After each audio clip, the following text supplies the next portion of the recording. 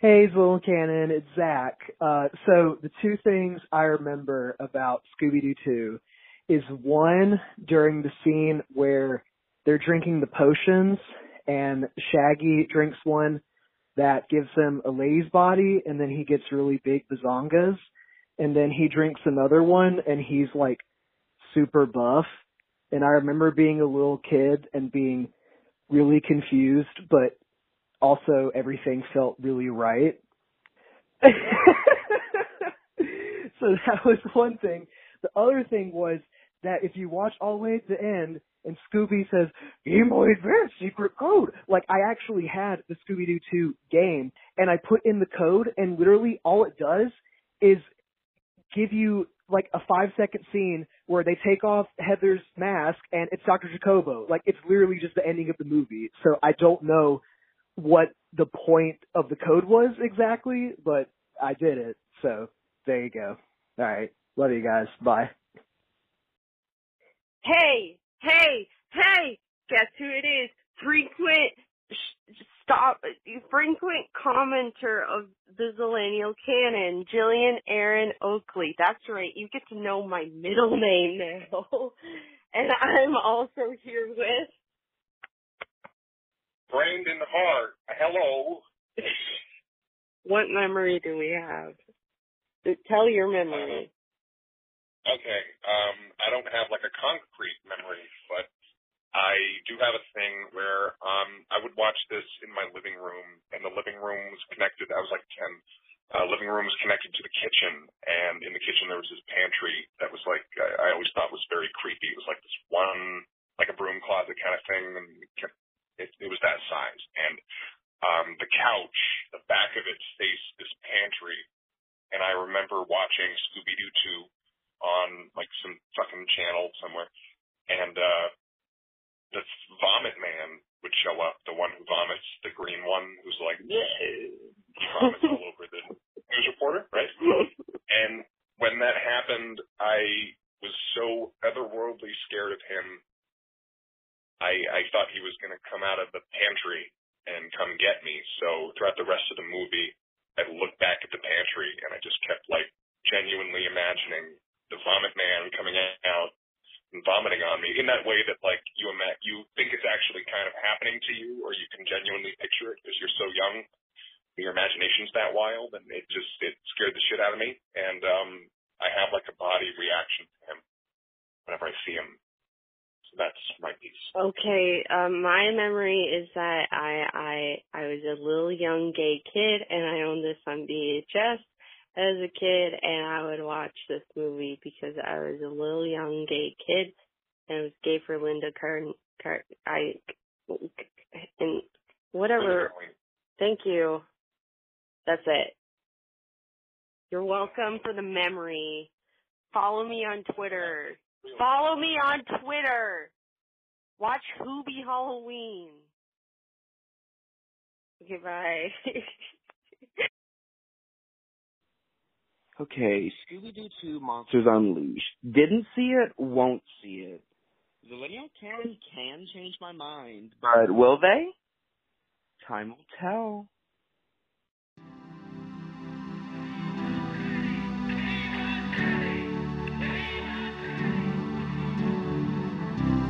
America's favorite little darling, Shirley Temple, has been entertaining us. America's favorite little darling, Shirley Temple.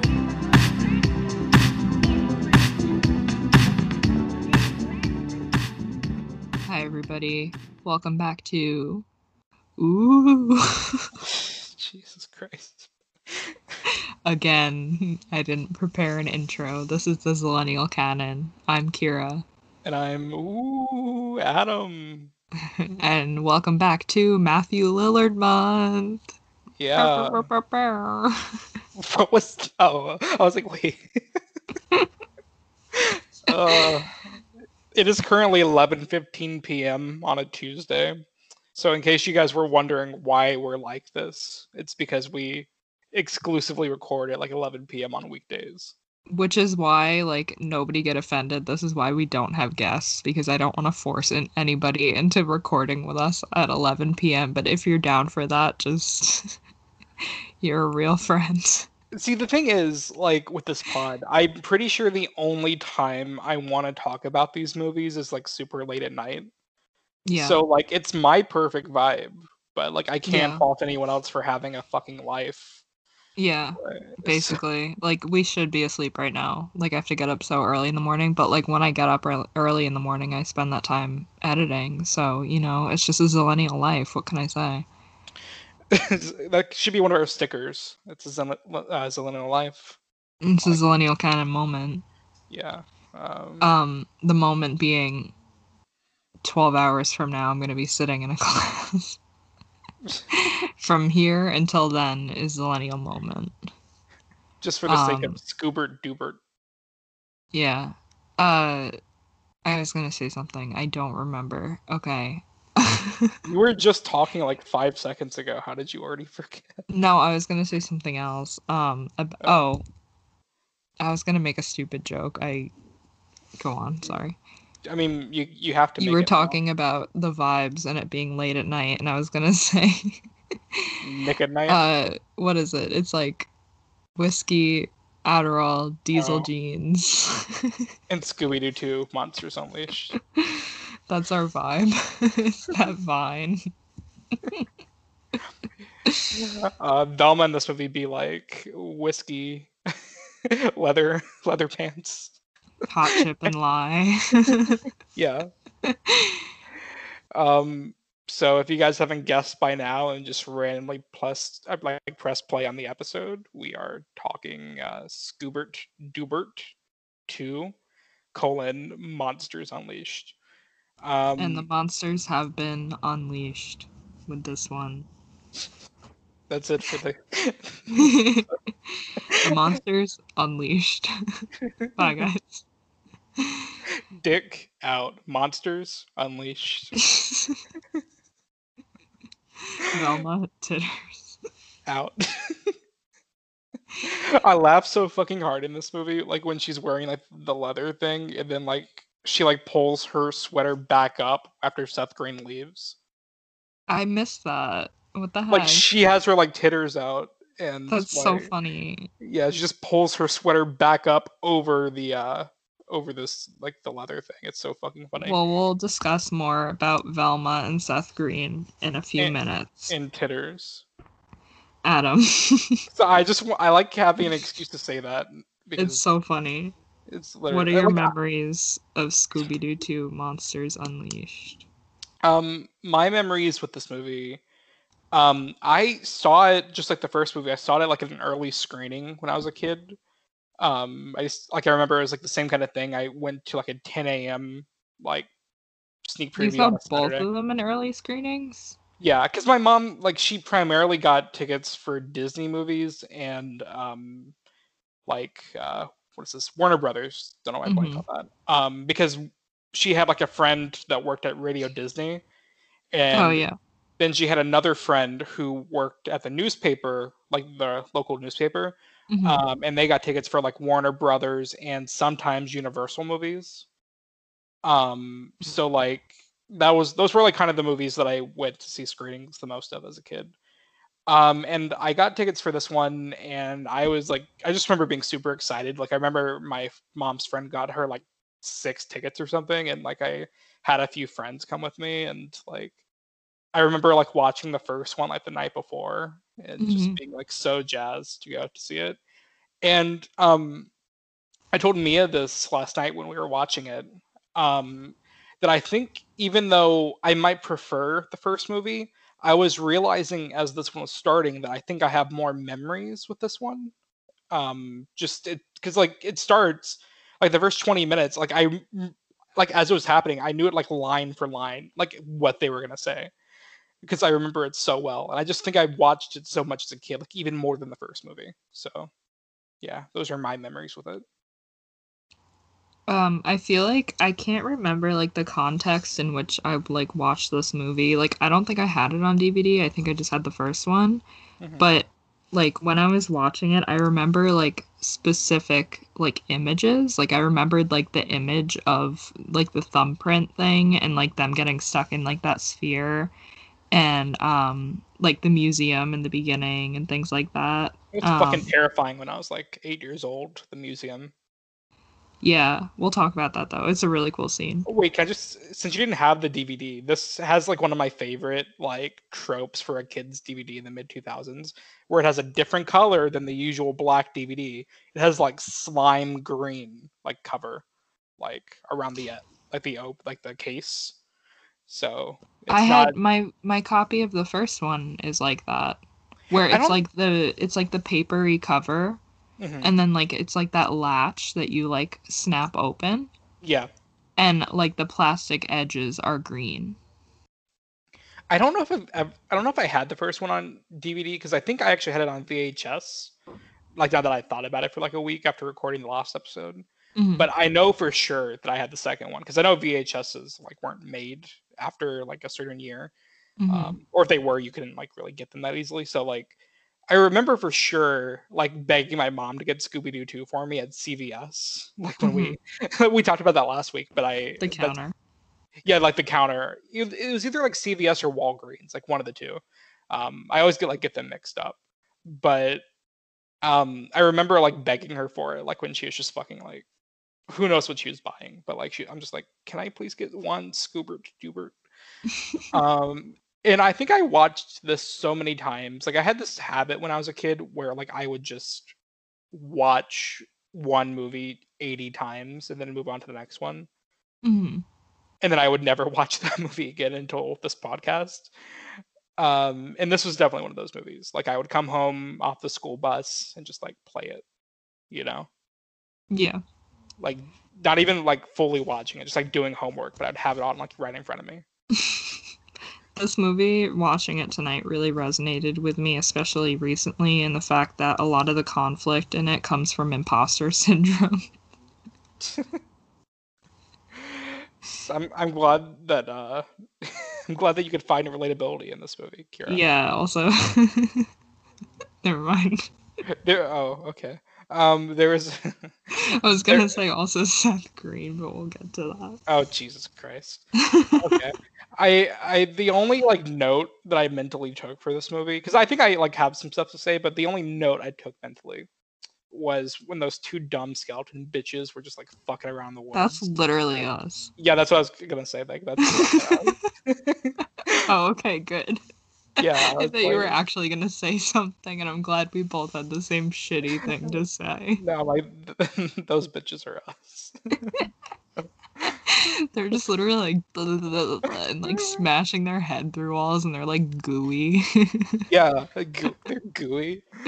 They're like like they have like gooey eyes. Like their whole head is like a gooey eye, and they just like smash their head through walls. You know what that reminds me of? That's also a very Zillennial image. What? Did you have like Tony Hawk's Pro Skater? Wait, what? Oh no, wait, no, it was Guitar Hero. I couldn't remember if it was Tony Hawk's Pro Skater or Guitar Hero. One of them is like a loading screen that has like an eyeball. It sounds more like I'm Tony telling you Hawk. right now, okay, I have no memories from childhood at all. Like it's like no like concrete memories. It's just like images like that and like all these like dumbass movies that we talk about every week.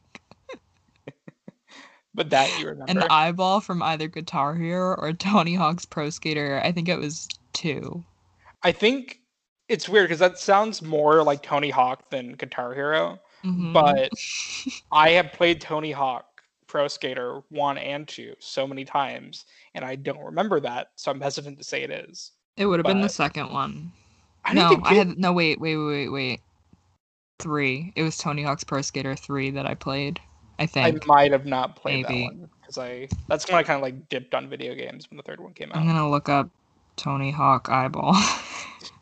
It's gonna like show pictures of his actual eye, like you know how there's like foot fetishes. It's gonna like have a eyeball fetish. No, heart emoji. Oh wait, maybe it was 2. I didn't have a Yeah. PlayStation 2. Yeah, I'm it sure was this 2. is riveting for everyone listening. Yeah, I'm just trying to figure out some Tony Hawk memories as a child. Um, Yeah, it was the Neversoft logo, and it was the eyeball. And I remember it because it was also on the Spider-Man PS1 game, which I also played. Oh, wait. Oh, wait a fucking minute. Like, okay. Finally, something has come of some dumbass shit that we've said on here. Yeah, Like, that's true. finally, like, we have put two and two together on something. I'm looking at like their games right now, and it's because it's all of it. Like they developed both of them, like Guitar Hero and Tony Hawk. Oh, okay. Well, there you go. The eyeball was in both Guitar Hero and Tony Hawk Pro Skater And it was in the 1, original 2, 3, Spider-Man game, which I everything. also owned. Yeah, I had that. Yeah. Um, So, damn. Okay. yeah. Oh, I forgot you could unlock Spider-Man in Tony Hawk. Wait, I didn't know this. You didn't know that? It was like a No, cheat code. Oh my god. no, I did not know that. But now I want to like go on eBay and get that, like the old version of it, Yeah. because Oh I my actually did god. that a few years or like last year. I think I told you about this, but I literally like bought a GameCube off of eBay, and I Mhm. bought Disney's Extreme Skate Adventure, like all Mhm. for like $60.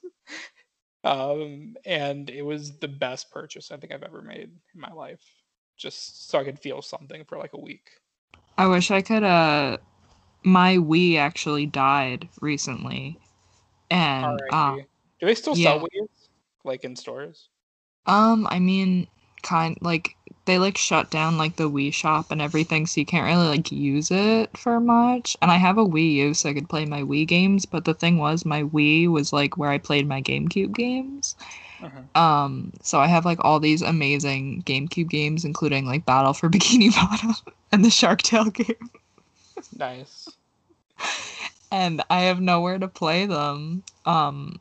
So yeah, Just go like you on know. eBay. You'll probably find like a really cheap one on there. Yeah, I mean, it's like the thought of it. The fact that my Wii died on me. Oh, I mean, it happens sometimes. I don't Yeah. know. Wii's die. But my PlayStation 1, I had it like it held out for so long. Like my brother has a PS3. We never had a PS2. We had a PS1 for like our whole lives. That is And that's not Zillennial Energy.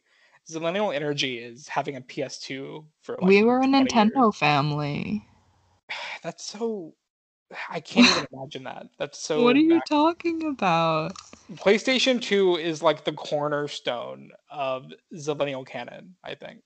Yeah, I had a PlayStation 1. No, PlayStation 2 is like. Well, I like wasn't like we didn't play like inappropriate games, and Inappropriate games. Nintendo was family friendly. I mean, I guess it's just like me being like a boy or whatever, but like We got the Shadow the Hedgehog game, and it was rated T, and it had to be like checked over. And this is still the most intense game Kira's ever played in her life. I never played it. I don't fuck with Sonic. Jesus Christ. He moves too fast, and I didn't know I had like astigmatism until like 5 years ago. I think my most like maybe top 5 like most Zillennial memories that I've ever had is when I went to GameStop when I was like 10 or 11, and I had my mom buy me Grand Theft Auto for PlayStation 2, San Andreas, and Vice City Stories, and there's like another one, Liberty City, I think it's called. And like, because I like begged her for it, and she just found like used ones at the store. Like it came to like a total of like $30 for 3 games, which is like fine.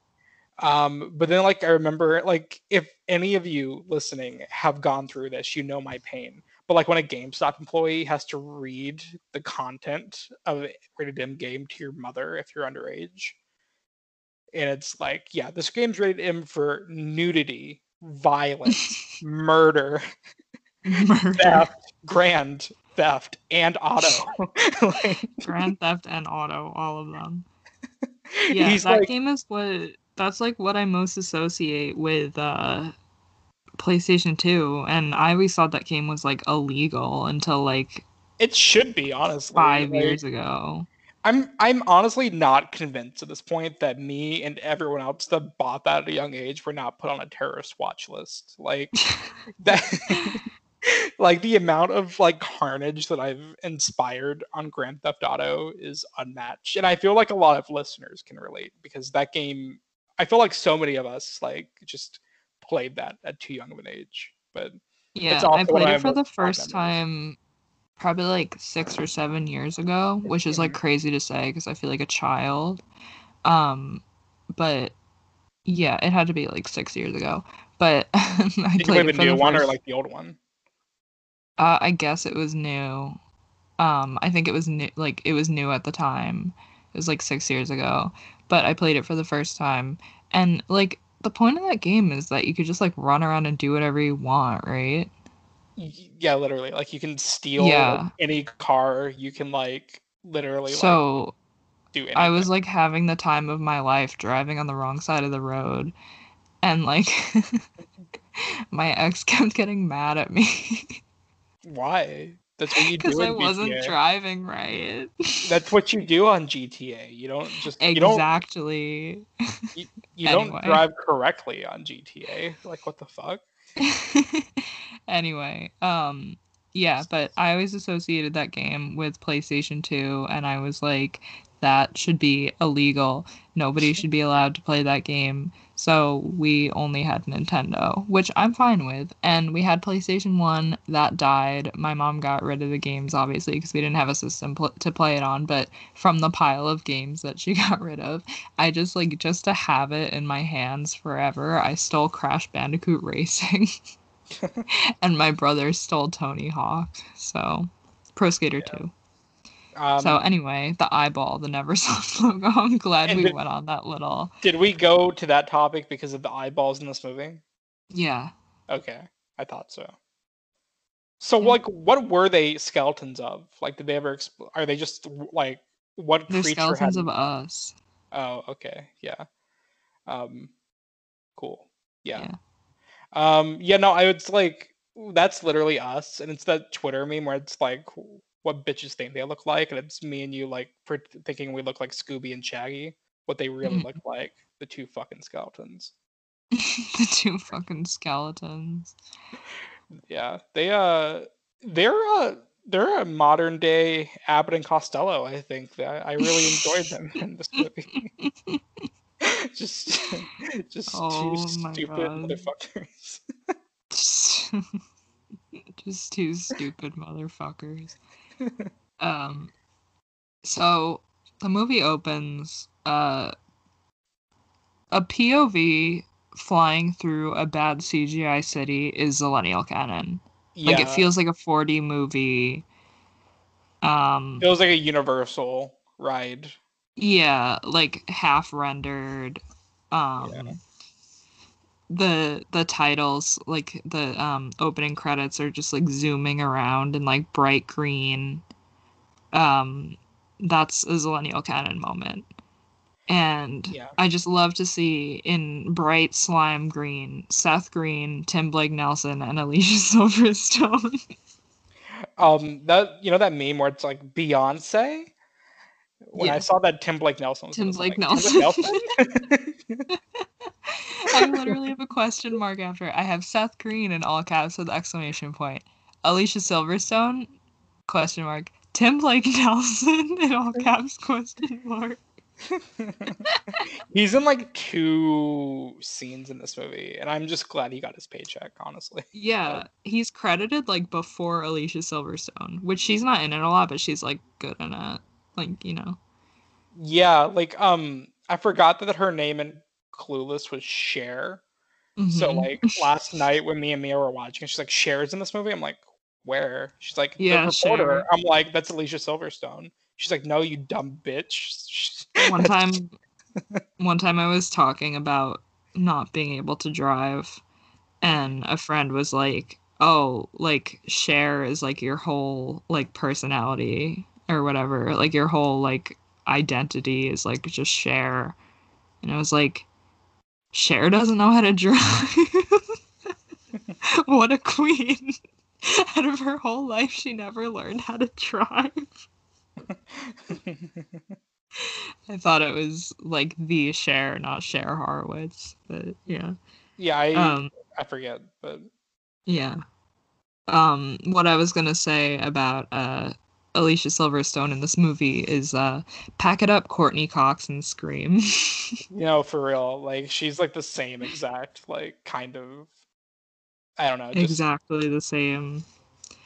like just same kind of like seedy journalist, except Hmm. spoiler alert, she is the bad guy. Like, Yeah, so, which I I think. actually forgot that because I remembered the twist of the first movie when I was watching it, but I Hmm. forgot who it was in this movie when I was watching it. Yeah, same. Um, so I was kind of like, as it was going on, I'm like, okay, I'm actually like kind of guessing. Like, I'm like, Hmm. who is it? Like, because I was like, I don't think it's Alicia Silverstone because I don't remember it being that. And then Hmm. I was just fucking wrong. Like, I for some reason thought it Yeah. was just Tim Blake. Like, I thought it was just Tim Blake Nelson. Period. I forgot he was under the map. I thought like he just like escaped and there's like some story about like how he It's survived. Tim Blake Nelson's face under Alicia Silverstone, under a mask of Alicia Silverstone. Which is funny that they pulled off that visual. Like they only kind of did it in the first movie with Scrappy. Like it was a robot, but in this one they went full mask with it, which I admire. Hmm. I would honestly love to see a modern day Scooby movie do that again. Just like Mission Impossible. Like pull off the mask. Wolf Blitzer. Yeah, literally. Did you see his thing with Nancy Pelosi today? No, I didn't. It's so fucking funny. She's just I'm good. it's just he's just like saying like what about the people, and she's like we're taking care of them, and he's just like okay but like you're not. Like it's I don't know I thought it was And then funny. he took off his mask. And then it was Simon Pegg, And the right? walls fell down. Tom And Cruise says go. Tom Cruise was behind a window. Have you seen the set pictures for Mission Impossible 6 or 7? I think so, yeah, with Wolf Blitzer on set So with them. yeah, he's gonna be he's actually replacing Jeremy Renner's character in the franchise, so That's pretty cool, honestly. honestly yeah, pretty dope. Um, I cannot tell you that was probably the most exciting scene to watch in a movie theater of all time because everybody that Wolf was in the Blitzer. theater was so what? Wolf Blitzer. Yeah, because Oh, I everyone in thought the you were theater, joking. Okay. no, like everyone in the theater was so excited to be there. And like I haven't seen a Mission Impossible movie in theater since I was younger. And it was like opening night, and when that scene happened and when they like pulled off the mask, everyone was like, "Yeah!" And then it Even was the like the in-game opening crowd. credits, like everyone was legitimately going feral. Like I cannot tell you, that was the best experience I've ever had in a movie theater. Every single thing that happened, people were just like screaming. It was amazing. I'm gonna watch that again after we're done recording. Literally, like I'm gonna watch all of that. I don't care that I have to be up at 7:30. You just reignited that in me. Like I just need to rewatch it, but I don't know. Like I always like love how we get from like Scooby fucking Doo to like Mission Impossible. Scooby fucking Doo. Scoobert fucking Doo. Scoobert fucking Doobert. Oh, speaking of names, in this movie, Shaggy's first name is Norville. What? They call him Norville Shaggy Rogers. Wait, I'm looking this up. Like they just like Yeah. added a name. Like what? Like first they added Rogers as his last name. Well, to be fair, And I then think that's canon, like in the cartoons too. Like I don't think that's. where did Norville come from? Norville Shaggy Well, to be fair, Rogers. I don't think his fucking parents, got him out of the cooch and it was like Shaggy. Full name, Norville Rogers. Gender, male. Family. His father is Samuel Colton Rogers. His mother is Wendy Paula Rogers. Why do they all have two names? He has a son? I don't know if you've heard of this thing called middle names. No, like like it's in like quotation marks, like Yo, it's like a yo, yo, nickname. yo. His sister is Maggie Rogers. Oh my god. He has a son. Who is he married to? Wait, are we? This is Shaggy, right? Like not the actor. Like we're just talking about Yeah, Shaggy. just Shaggy. The What do you mean, uh, son? Like I it want says to. It says in Shaggy's family, in-universe Oh, information. okay. Frederick Rogers Dinkley, It's son. like this is stupid, I think, but like I mean, I don't want to call it Wait stupid. a I haven't minute. read it, but it's like a comic book where it's the gang during a Hang on. post-apocalyptic world. Hang on. What? Velma is his significant other, canonically, in Scooby-Doo Mystery Incorporated, Scooby-Doo Curse of the Lake Monster, and Scooby Apocalypse. I mean, I buy it. I don't know, like, And he dated Velma's sister, Madeline, in Scooby-Doo Abracadabra Doo. but he's also dated Googie and Crystal and of who can forget Mary Jane from last week. Um, And who could forget Mary Jane? wait, is Madeline Dinkley his sister or her sister? Yes. Okay, because it just shows her picture under Madeline Dinkley. So, okay, well, like he's not too much of a player. That's only like a few people. Like, Yeah, but apparently he has a child with Velma and names him Fred. that's some serious Star Wars shit. Frederick Rogers Dinkley. Why did I think it was gonna be Frederick Rogers Do? He had the child with Scoobert. You know the ending of Harry Potter 7, like the last one. He's like, "You were named after the two bravest men I've ever known." Fred Rogers. No, Fred. Fred. I don't Wait, remember Fred's last name. In the okay, show, but what the it's fuck Cooper is too. this? Okay. In Velma's character description of Scooby Apocalypse, have you ever seen Scooby Apocalypse? What is this? It's a comic book, and it's I was so saying this before you were like going feral over the sister.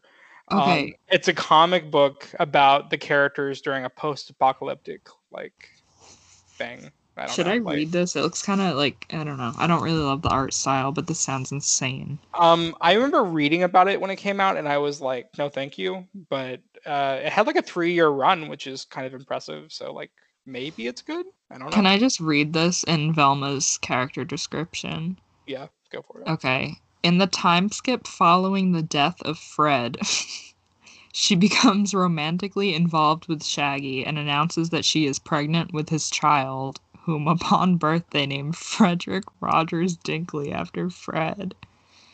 I don't like that.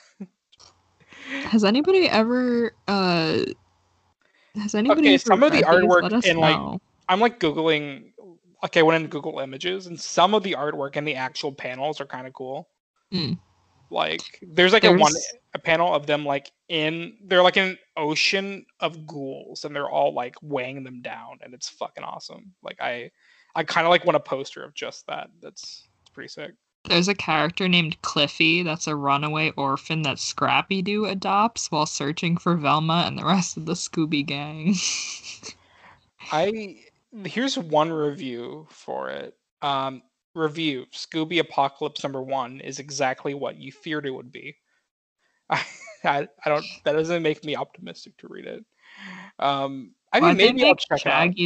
They made Shaggy like buff. Like they made them all just like buff and weird and like angular. I don't know. Like, I'll give it I mean, I don't want to write it off because it's kind of interesting, but like I think it's really cool. I think my main thing though is the fact that you can't make something like dark and gritty with a word like Scooby in it. I mean, tell that to Batman versus Superman. Like, his name's fucking Batman. But like bats can be Superman. scary. Bats can be scary. I don't know. Like, there's also like a dark like Snagglepuss comic. Did you know about that? No, I don't know what that is. Okay. But it's called Exit Stage Left, and it's from, I think it's recent. Yeah, literally like last year into this year. It's a satirical comic book by DC reimagining the Hanna-Barbera cartoon character Snagglepuss as a gay playwright in the 1950s, victimized by the McCarthyism witch hunts against communist infiltration in the United States. I'm gonna order this right now. That sounds fucking awful. And It also, sounds so cool. Wait, that there's sounds, a dark, wacky races comic? and it also sounds like a John It's Mulaney literally sketch. Mad Max. There's a wacky races comic. Oh my god, that's just Mad Max. Yeah, I don't know. That's just. Do you remember like a year ago when they announced a new Barney movie? Like Dark Barney or whatever. Well, do you remember that? Like they said like we're making a new Barney movie and Daniel Kaluuya of Get Out fame is producing it. And his like entire statement on it was like maybe one of the funniest things I think I've ever read. Where he said, "For generations, Barney was an icon, like a symbol of hope in a dark world, and then one day he vanished, never to be seen or heard from again." He said, "In like 2021, we're gonna revisit this magical world and understand why he left, and maybe, just maybe, if he can instill a sense of hope within us too." Oh, good. And I'm like, who? First of all, who's asking for this? Like, I can't see a Barney movie working in 2020. And also, what fucking world are you living in where he like changed the world? He obviously did not. Barney was complicit in many things. Like, I Barney don't was know. complicit in many things. It's like Mark Ruffalo in Spotlight. He knew, he saw it happen, and he let it happen. Really quick, there's also a dark Flintstones comic. Okay, people seem to like these because it's like, oh, it's like basically things that we liked when we were younger, but it's just like serious. Like it's not like edgy. Like it's like they use the Flintstones as like actual social commentary The on only like thing capitalism and the American family. The only serious Flintstones material that I want is that meme where it's him with a Glock. Viva Rock Vegas.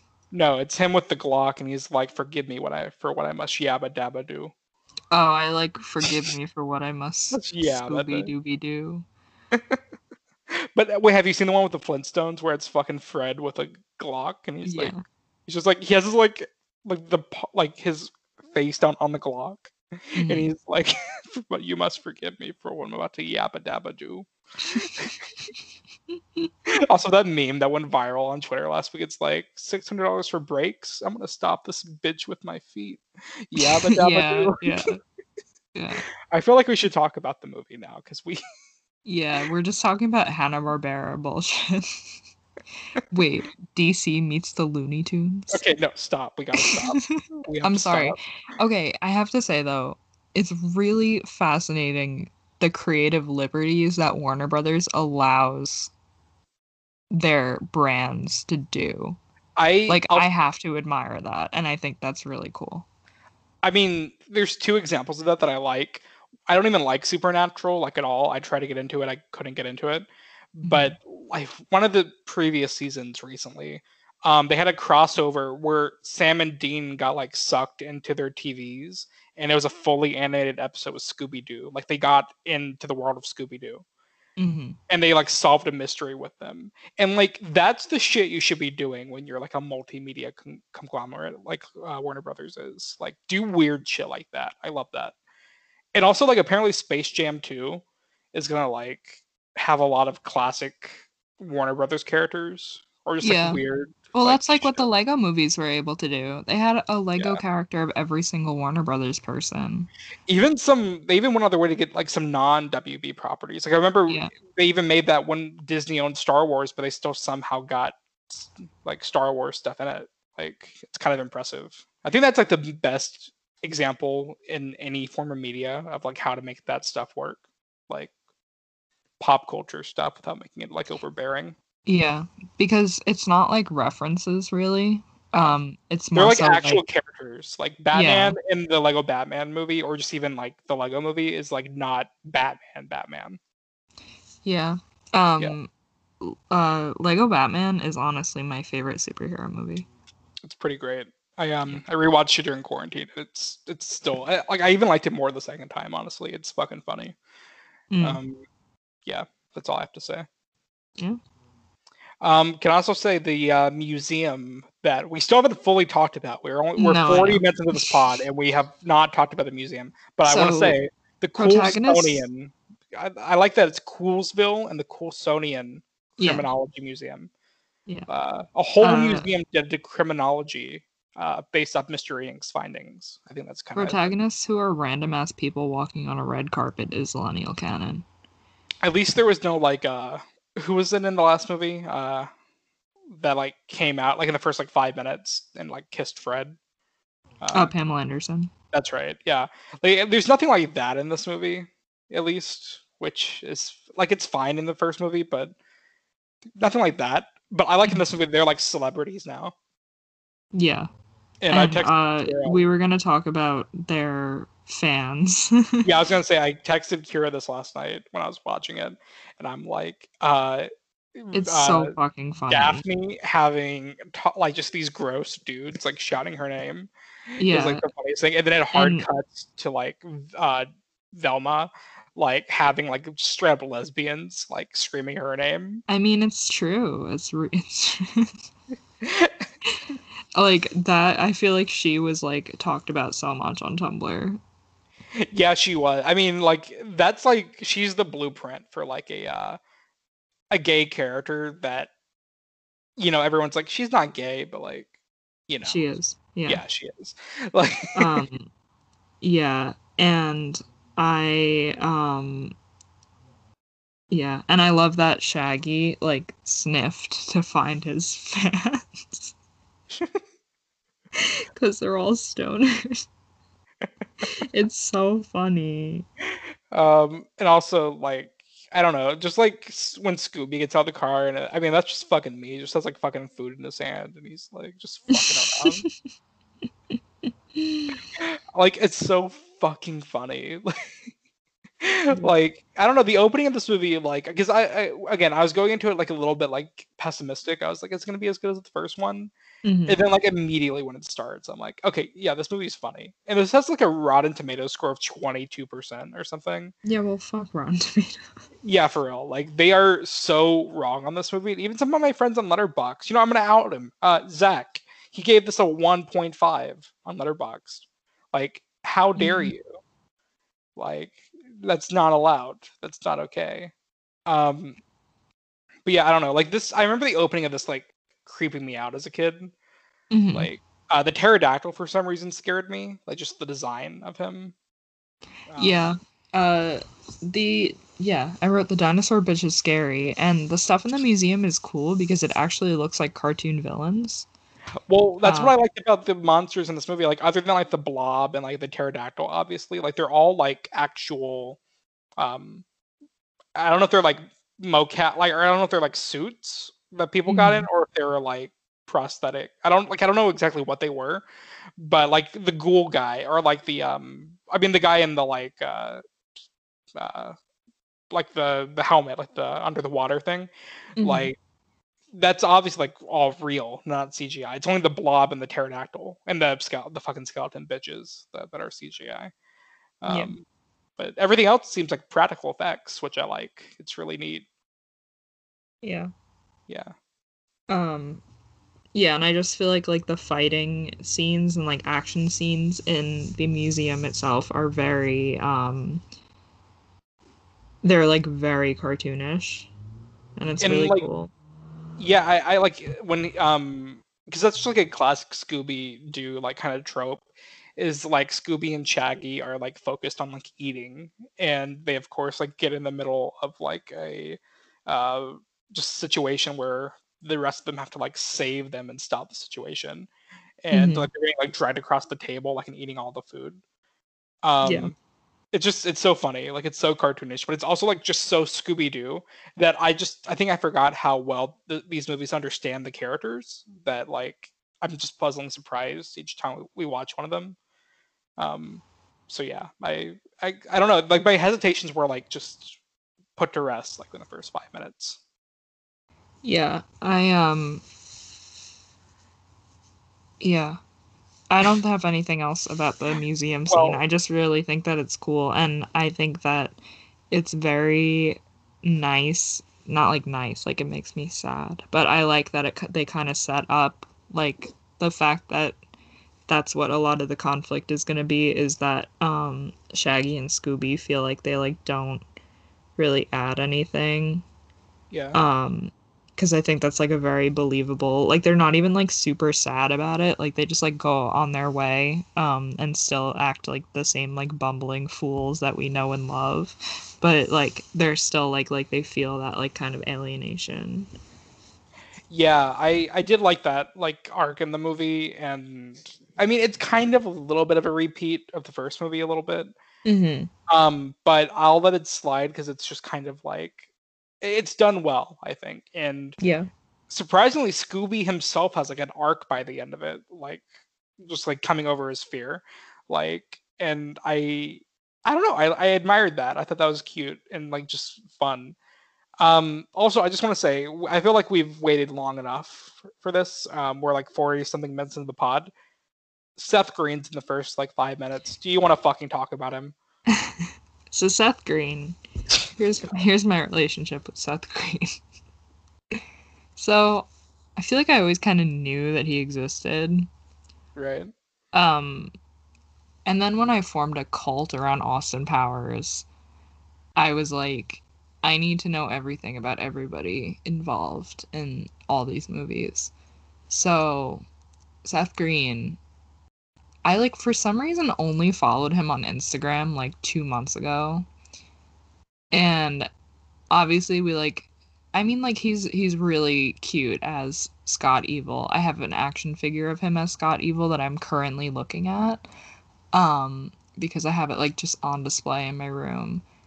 But I like didn't know anything about him. And then like 2 months ago I like went on Instagram. I feel like have I told this story before? I don't remember it so far, so I'm gonna say Okay, no. well, we both like if you guys have heard this story before, sorry. I went on Instagram like 2 months ago, like to find like pictures of him for some like meme or whatever. And I was like, why does he have over 1 million followers on Instagram? Like what the fuck?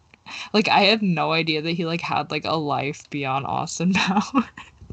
Oh yeah, he's like huge into like And that's the story of how I discovered who Seth Green was in 2020.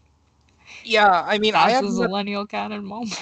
I have nothing against Mr. Green as a man, as a person. I actually think he's cool. I think he's funny. But what I won't stand for, what I won't what I won't do What? is you fucking calling him hot on the timeline. I'm not gonna allow it. Oh, I thought you meant my timeline. No, the timeline that we share. And at any point, I didn't calling say him that. hot. I didn't say that he was hot. Okay. Do you think he is? I screenshotted his height and I saved it to drafts. He is the exact same height as me. As who? Me. Oh, as you. Well, you said as he. Like he like just started laughing. Sorry, I'm so flustered thinking about Seth Green being 5'4". Yeah. I don't know, because I don't know. It's just. I mean, forgive my hesitation, but he's exactly the kind of bitch you would go for. Like he. It's the personality. It's the personality for me. Like I don't know. Personality for me. He's shorter than his wife, and he's a wife guy on Instagram. It's like the cutest thing ever. Okay. Well. Okay. I don't know. Like I. It's just I'm always perplexed by like the crushes you form through this little, our pod, like the like the people that are in these movies that you just discover again. And I was like, I swear to fucking God, if Seth Green is her new obsession, I'm gonna just like. And okay, no. He's just a byproduct of the Mike Myers cult that I formed. Literally. Because Scott Evil's an incredible character. And He's really fucking funny as Scott. Yeah, it's bullshit that the third one, sorry guys, spoiler alert, literally ends with him, like, introducing a character arc for himself. And then for the past, like, 10 years, they're like, yeah, we're gonna make an Austin Powers 4. It's in development. Like, we're gonna get to it. Okay, Seth Green is waiting, sweetie. He's gonna have to be bald in it, though, unfortunately. Yeah, I mean, I don't know. Like, I don't know, because I'm like looking at his like IMDb right now, and Okay, like Josie and the Pussycats. Have you seen it? I have not. Bitch, what the fuck? Why would I ever see that? It's so funny. Okay. Listeners of the pod, harass Adam and tell him to watch Josie and the Pussycats. If I get like, please. okay, here's the thing. If I get like 5 people on Twitter adding me saying, watch Josie and the Do Pussycat. 5 people even listen to our episodes? Exactly. That's why I'm setting myself such a high I'm bar gonna get of 5 people. I'm gonna get my cult to. No, you can't cheat. It has to be organic. They have to Okay. hear it at this point in time in the episode. Okay. And they need to like make the conscious decision to be like, Adam, watch Josie and the Pussycats. Okay. And if 5 people at me, I will Okay. do it. I will Okay. do it. Yeah. Okay, good to know. Okay. Yeah, so I just find it funny that I'm just gonna like walk up to like somebody like in their 30s and be like I have to wonder, like, do people feel that way when they see me like collecting Austin Powers merch? Being like, you just saw Austin Powers. Wait, what? Like, I don't like people who are like older that were like around when these movies and stuff came out. Oh. People were at their like peak, not like peak, but like their like high point of popularity. It's like, hey, have you heard of Seth Green? Yeah, Well- where have you been? Well- Vibing, listening to One Direction. I don't know. I don't even think that way about like stuff like that, where it's like actual good stuff. But I think that way in the context of like anytime I go to see like a kids movie, like any recent years. Mhm. And like for example, when I saw Frozen 2 last year, Mhm.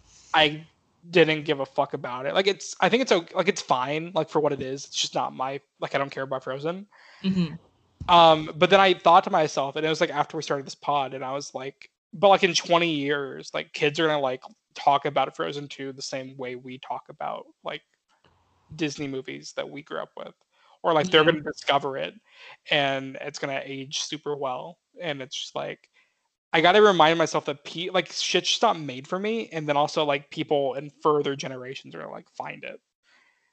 Like I don't know, just like future kids, I guess. So Yeah. people Yeah. today they don't give a fuck about Austin Powers anymore. Yeah, guys, we gotta. After spending, what is it? 7 months now? Only talking about Mike Myers to the point where, like, literally I have dissected his whole career multiple times over. I think people should start watching Austin Powers. The thing is, I have to ask you: is it is it genuine interest or is it hyperfixation? Oh, 100% hyperfixation.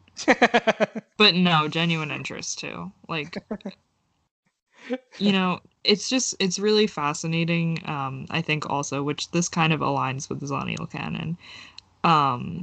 Like, knowing that something was out there when you were a kid, and like, then like growing up and like not interacting with it in any way. I mean, like, no, because you watch movies as a kid, so it doesn't really. I don't know, like, and then being like, oh, like me specifically. Yeah. Okay. Like knowing that something's out there, not interacting with it, and then like hearing people quote it and stuff and being like, ew, like shut up. And then like actually watching it and being like, oh, this is actually the best thing I've ever seen in my whole life. Minus the you shut up part, because I'm not cynical as much as you are sometimes. Exactly. But so that also isn't how it applies to you. But well, wait, I had a big one, like a huge one last year. I saw The Matrix for the first time last year. Oh yeah. Huge blind spot for me. Like that movie is referenced across pretty much every form of media. Like visually, stylistically, everything. What the Wachowskis did with that movie is like just incredible. And for some reason, even though I'm like a film bitch, I'd never watched it. Even when I was like a teenager, that would have been prime for it. Like I would have been a we live in society ass bitch like forever. Do you ever think like going off that exactly? Do you ever think like, oh, I'm glad I waited this long? I mean, I kind of wish I saw it when I was like 16 or 17 because like I feel like I would have like obsessed over it for months. Mm-hmm. But another part of me was like, I'm really glad I didn't misinterpret this movie as a teenager. Mm-hmm. Because there's a lot of very deep, genuinely deep themes about like capitalism and just like, I mean, I'm not going to fucking dissect the Matrix on the pod, but like, I saw it in my first time seeing it was in Dolby Cinema last year Yeah. when it released. Yeah. And I best saw way like to a see the movie. restoration of it in the theater, and then I saw it on the Dolby re-release like a few months Oh my later, God, and it's it was so like good. amazing. Yeah, it was Um, maybe one of the best Dolby movies I've ever seen. It's just yeah. incredible. But like a big moment of character development for me was like last month when I saw 2001: A Space Odyssey.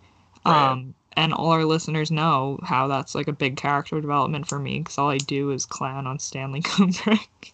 Which like it's not even like I don't know. It's like why do you clown on him? Like why? Just because he's like the first name that pops into my head when Okay. I'm like memeing.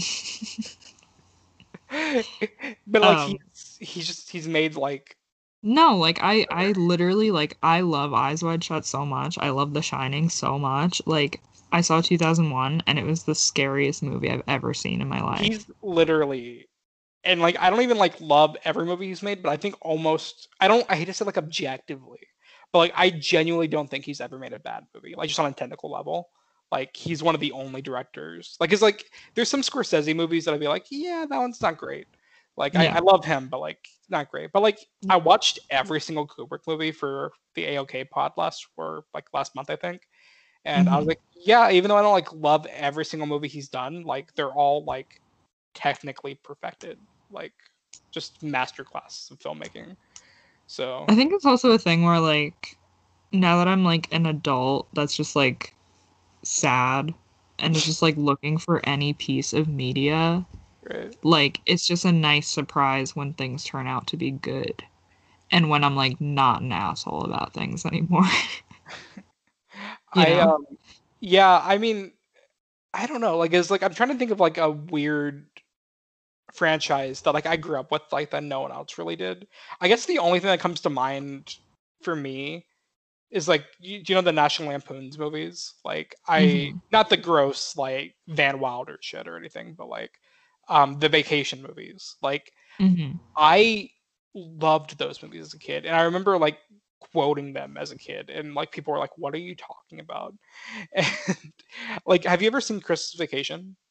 No. It's literally like maybe top five funniest movies I've ever I've seen. seen like the last like 10 minutes of it like 25 million times. The I last don't know. 10 minutes are chaotic cinema. Like Like I I, always walk into my house as the last 10 minutes are playing on ABC Family and I'm just it like, okay.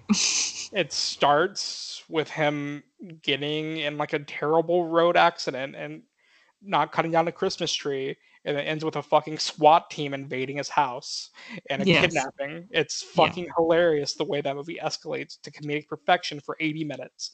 I genuinely think that movie should be taught in like classes of like how to write comedy because I think that movie is like a masterpiece of comedy, and no one has like I feel like boomers have seen it, but no one like on film Twitter has seen it. You know, I like mean, like, they probably have, they just don't talk about it. You know what movie is, like, great, but I just cannot talk about anymore or see ever again or hear about? A what Christmas Story. I okay like I don't like that movie. I think it's so good, but I literally never want to hear anything about it or see any image from it ever again in my I life. I think I I don't know why I don't like that movie. I feel like I should, and I probably like would if I watched it again. No, because the thought that you should like it, like you even thinking I feel like I should like it, is like the whole vibe of the movie. The fact that it's on for 24 hours straight. I can't even tell you how many times. Okay, I've been alive, what, 23 years? Yeah, that's how old I am. Say, like, okay, I at least watch it like 2 or 3 times every Christmas because it's just playing for 24 hours straight. Um, I've probably seen it literally over 50 times in my lifetime just from it playing in the background on Christmas. I Well, I have to wonder if it's like if I actually dislike it because my mom always told me she's like I don't like that movie, and I wonder Oh, if like really? subconsciously as a kid, like I was like if my mom doesn't You're like it, like I that shouldn't like movie's evil. it. No, I didn't think it was like like she just said I don't find it funny. Like she said I never understood the hype. Like That's amazing. it was the same thing where it was like my mom like with The Simpsons, like it was such a huge Yeah. cultural thing. That's a big one that I didn't start watching The Simpsons until Disney Plus came out. Yeah. But like my mom always was like I went on a date to go see a Christmas Story or something, and like or like my mom's like I was with my ex-boyfriend and he put on The Simpsons and I didn't laugh once, so I wrote it off completely. And then like as a kid I mentally went, well that's probably not going to be funny. And then I Hmm. watched it with the context of that in mind, thinking it wouldn't be funny. And then 20 years later, I watched Simpsons. I'm like, this is like my favorite show ever. For at least like the first like few seasons are. I'm like on season 14, 13 right now, and it's kind of rough now. But Hmm. the first like few seasons of The Simpsons are like literally masterpieces. Yeah. Um, I've like in like sociology classes, like we've literally had like finals and like midterms mhm. where like the teacher will literally just put on an episode of The Simpsons and we would have to like write a paper about it. And it was the most interesting thing ever. And we did it with like the Chanel suit episode, Mhm. the Barbie episode, obviously. Barbie episode's a Um, great episode. it's so good. And the Michael Jackson episode too. Yeah, I had to go online and find that episode because they took it off Disney Plus. Um, Yeah. Which so I like had to, it's a great episode. it's a great episode. I Really understand good. why Disney wouldn't want it, but at the same time, Yeah, I'm a obviously. little frustrated because it's really great. Yeah. My favorite episode they've ever done is like the one where Lisa like forms a bond with I think it's either her music teacher or like some other teacher at her school, and he has to like Mhm. move away, and he just like leaves her a note because like it kind of like dissects like her relationship with everyone in the town, and like it Mhm. analyzes her as a character like just being this really optimistic, intelligent, hopeful young girl in a town mostly full of like not idiots per se, but just like people with low ambitions to ever like really move out. And then Mhm. like it just like she like doubts herself a lot, but then he just leaves her a note that just says you are Lisa Simpson as he like gets on the train.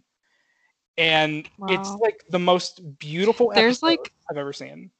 there's like just like a like every so often just like an episode that I'm like, wow.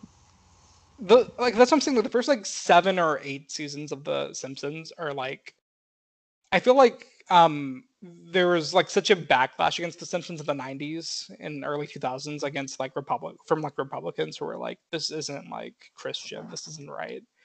Like cuz like it was the I first think that was just time like all media. but like even more so for The Simpsons because it was I like how this is Scooby-Doo pod.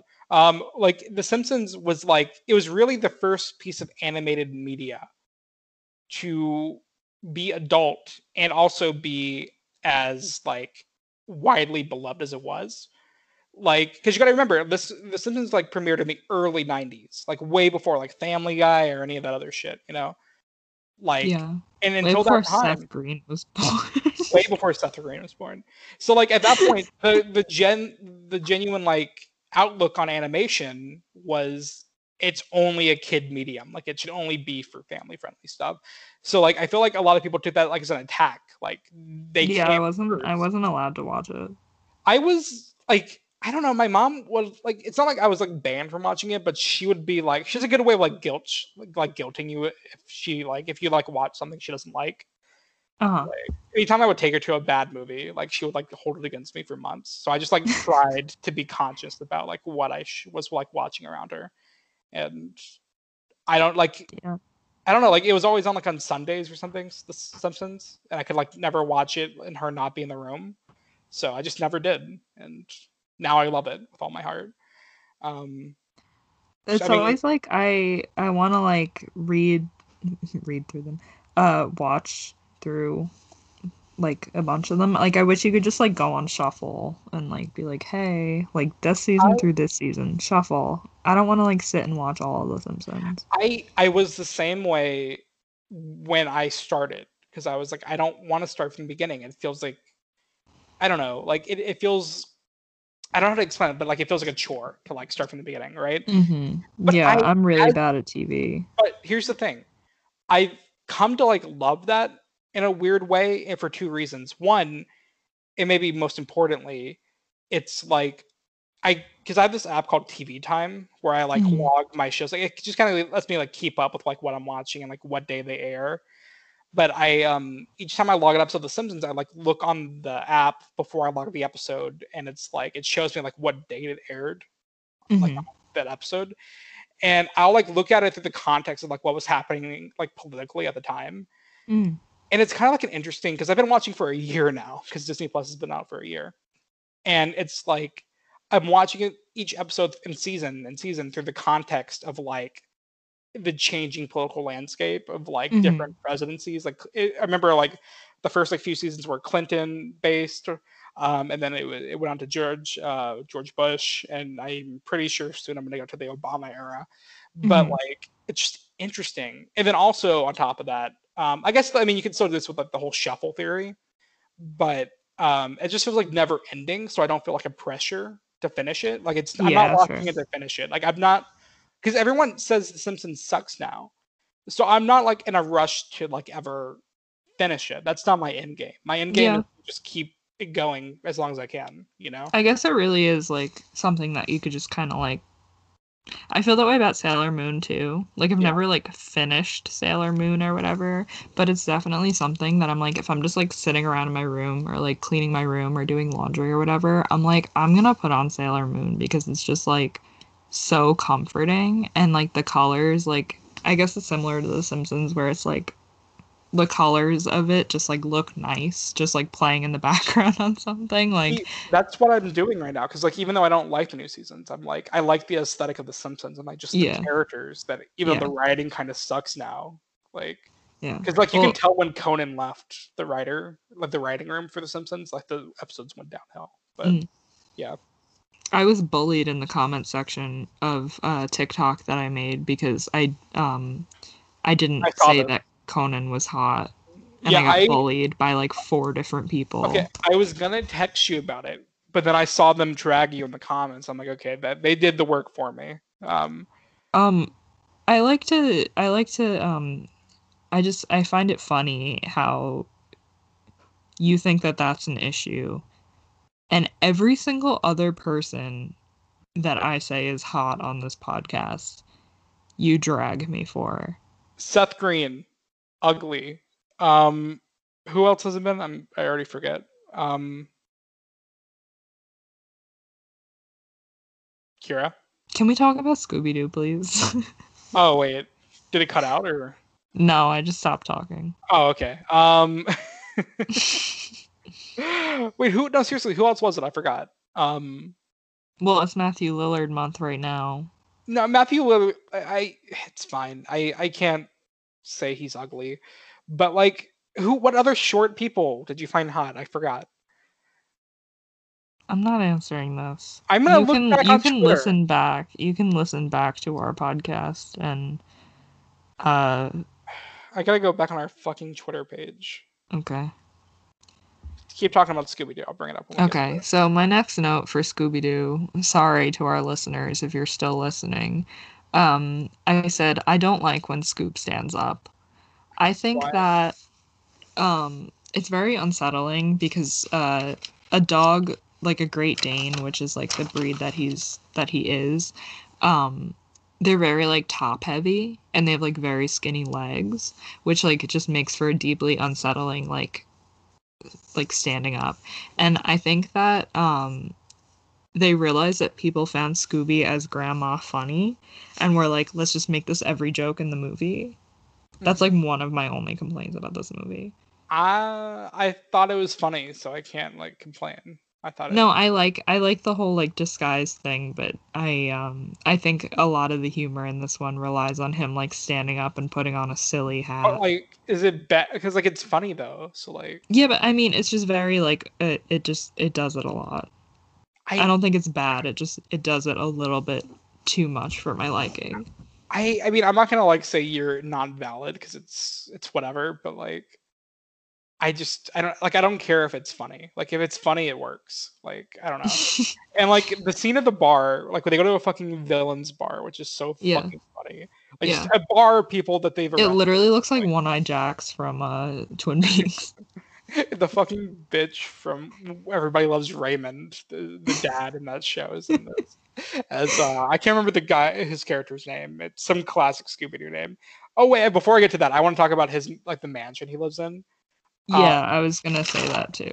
Everything in that house is perfect. Yeah. Everything. It's like classic Scooby-Doo. Yeah, the doorbell people trapped in the cages is very funny too. Wait, what? Like anybody that rings the doorbell is like stuck in those big spheres, like and the, it's like what are they called? Mormons and a Girl Scout because they rang the doorbell. The Mormons like, have you heard the good news? And then Scooby's like, yeah, they have cookies. Fucking funny. I think that right before that though, Shaggy and Scooby like LARPing as the rest of the gang is so funny.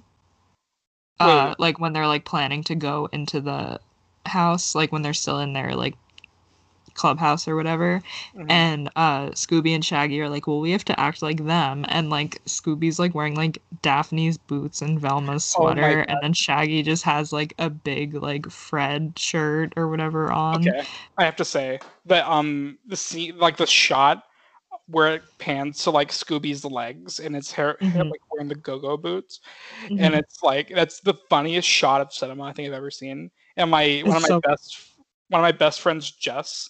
Hi Jess, if you're listening. I don't think you are, but if you are, hi. Like I've had that as her contact photo for like 5 years. Like just that shot. I feel very seen by it. Like I also have like big meaty calves that barely fit into my go-go boots.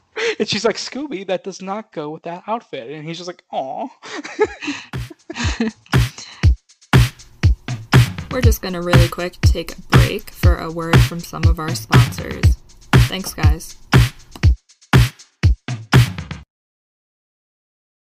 I also said I don't know why, but I said green goo in general is Zillennial canon. Just like green, like slime. Yeah. You know? I mean, and very, like bright green. Very byproduct of Nickelodeon. Yeah, definitely. Yeah. And right before they go into the house, so in the beginning, there's KFC product placement when they're going into the museum on the red carpet. And then, so I watch all movies with subtitles on. When they are about to go into the house, the subtitles say something different from the words. And it's very weird because there's another KFC product placement. Shaggy says, he says this out loud. He says, why can't we ever investigate a KFC or something? Right. When he sees the scary house. The subtitles said, why can't we ever investigate a Burger King or something? I'm not even joking. I remember him saying KFC in the movie, but like I will take a video of it later. Yeah, it's I remember. Insane. But like I think I kind of remember it from my childhood, him saying Burger King, because I don't know, like because at the beginning they have Burger King. Effect. Yeah, I was gonna say that, but at the beginning they have it was King. KFC. It was KFC. No, like when he's getting out of the car. Remember, he has like a KFC cup. It's a KFC cup. Okay, as a kid, I definitely remember it being Burger King cup. What the fuck? Like I swear to God, as a kid, it was Burger King. I'm gonna see if anybody else, Zillennial Canon listeners, I'm gonna make a poll. Is it Burger King or is it KFC? Wait, hold on. Let me Scooby-Doo 2. Scooby-Doo Burger 2. King. Wait, KFC. Okay, there is a search result for this. KFC Burger King? Yeah. Wait, the Netflix... Hold on. In the DVD, they have a brand deal with Burger King. Everywhere else... Why I know it for Burger King in the DVD. Okay. Hold on. This is so weird. Okay. Where is it? Sorry. Okay. I just watched this movie on Netflix, but there was one minor change. In the DVD version, at the beginning of the film, when Scooby and Shaggy come out of the limo, Shaggy is holding a cup from Burger King, and later in the movie, when they're at Wickles Manor, Shaggy complains why they never investigate at a Burger King. However, on the Netflix version, the line and the cup were changed to KFC. Yeah, I'm reading It that has now to on do with IMDb. film studios and distribution companies releasing American films to international markets. Studios can digitally alter products in the film, can now sell product placement rights more than once. Started with Demolition Man, where in the US, Taco Bell is the only surviving fast food place, but overseas, the restaurant is Pizza Hut. In Scooby-Doo 2, oh, excuse me, I burped. In Scooby-Doo 2, Burger King purchased the product placement rights for the film along with right of first refusal. Burger King then decided to just focus on the US plug. Warner Brothers was free to sell the plug for the international market release, which KFC bought. So the DVD version was the domestic release version. The Netflix version is the international version. But I do not have an answer to why is Netflix showing the international version. But I'm sure it has to do with cost of purchasing the rights to stream, unless KFC also bought the product placement rights for streaming in all markets. That is fucking insane. Look at the text I sent you, because that's the image that I remember as a kid. It's the picture of the Burger King cup and Scooby-Doo's like Oh mouth. my god, that's so weird. Yeah, okay, and I see the one where it's KFC now. I found a picture of that, so that's crazy. And honestly, last night I don't think I paid attention to it, but I noticed the subtitle thing that you're talking about. But I didn't notice the cup. Like I just don't think I paid attention at the beginning. Mm. But that's fucking crazy. I mean, I knew that shit like that happened in life, but I I've never don't think like I've come ever. across it though. Or like Yeah, noticed it. I've never noticed it. this is maybe the weirdest like occasion of that I think I've ever like experienced. That's really weird. Mm. Wow, this is like deep millennial like shit. Yeah. Just deep capitalism. Wow. Wow, man, I'm sorry to keep going Owen Wilson on this, but like, Wow. yeah, I'm just like looking at like Google and like I'm just all these like Reddit forums and like just so many people talked about it. So I'm glad that this isn't like something we had to investigate ourselves. I'm glad other people caught it Mm-hmm. because like I would have gone crazy if we had to like look into it. Um. Okay. Yeah. So the house. Yeah. I think what I love about the house is just like I said earlier, it feels so classic Scooby Doo. Mm-hmm. And like it's just an old haunted house and there's like a lot of clues, and I think one of the funniest things I've ever said, also my friend Jess, we quote this part a lot, where it's like when Scooby like goes into like he like goes into his like drawer or whatever, Mm-hmm. and he like pulls out a pair of underwear. He's like, look, a clue. And he wears the underwear on his head. And he's like starts singing with the toilet brush. And then me and my friend Jess like always like text each other like that's you, like that's just us. Like I don't know, like Yeah, I like I think it's really funny when him and Shaggy are singing together.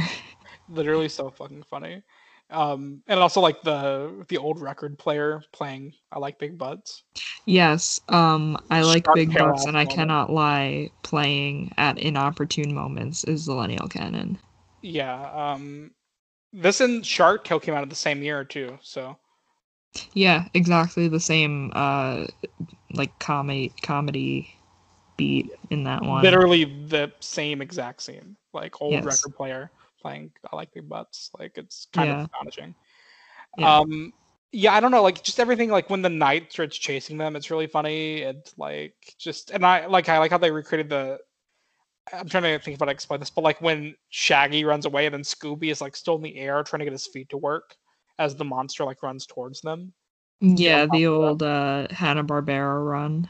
Yeah, Love to see exactly. it. Like they visual like they that's what I like about this movie even more than the first movie. Like they went out their way to like make a lot of classic animation tropes work in live action that really Yeah. shouldn't work. But it works because they don't try to take it out of the goofy realm. Like they keep it Yeah. goofy, just live Even action. like when they like ring the doorbell and they like fall into the hole, Yes, yes. like it like how like Scooby like stops in midair and is like, uh-oh, and then like falls. Yeah, exactly. Like that's very Hanna-Barbera.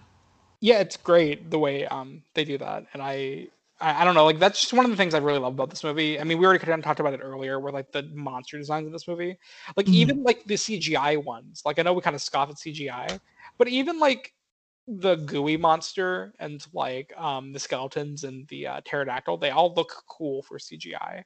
Hmm. My favorite aesthetic in this movie, I think, is like the one of the just the pirate ship floating over the city at the end. Like Hmm. it's just fucking cool. Like I don't know. Like that's some Flying Dutchman ass shit. Like I love that. Like I love it so much. Um yeah, I don't know, just like a lot of weird cartoony shit, even more than the first movie, you know? Like they just get away with it. It works so well, I think. Yeah, I think also uh what was I gonna say?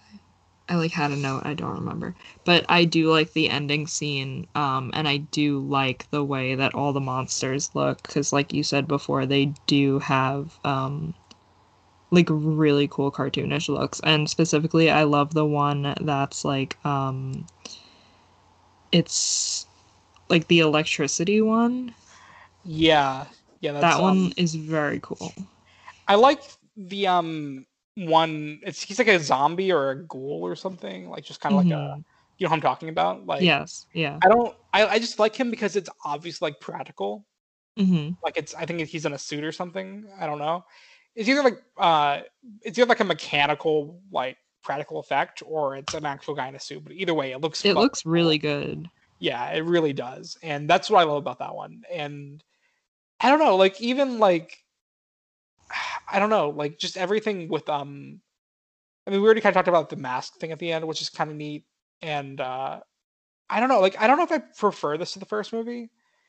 I I mean, do you like? Do you like it kind of the No, same? I like the first one because I think the first one's very like simple and it's very like fun Right. because it's just very contained in like the space. And this one goes to like a few more places, which like sounds like a weird reason to like not like a movie. I don't know. But I mean, you do like this, right? Like, yeah, I do like it. But I um I don't know, like the first one just feels very like simple and good. And this one just like there's just like a lot more moving parts to it. I do like it a lot though. One yeah, thing that I do have to complain about like visually in this movie though is I think it's just like a symptom of like time progressing. But it seems like Scooby, like they tried to make him look better. Um, like they tried to like improve the CGI, which like just makes it look visually worse, just because CGI like wasn't there yet. uh, I don't. I mean, I didn't really notice that, to be honest with you. Like, I just kind of thought they were both mid 2000 CGI, and they both didn't look good, but I liked them both anyways.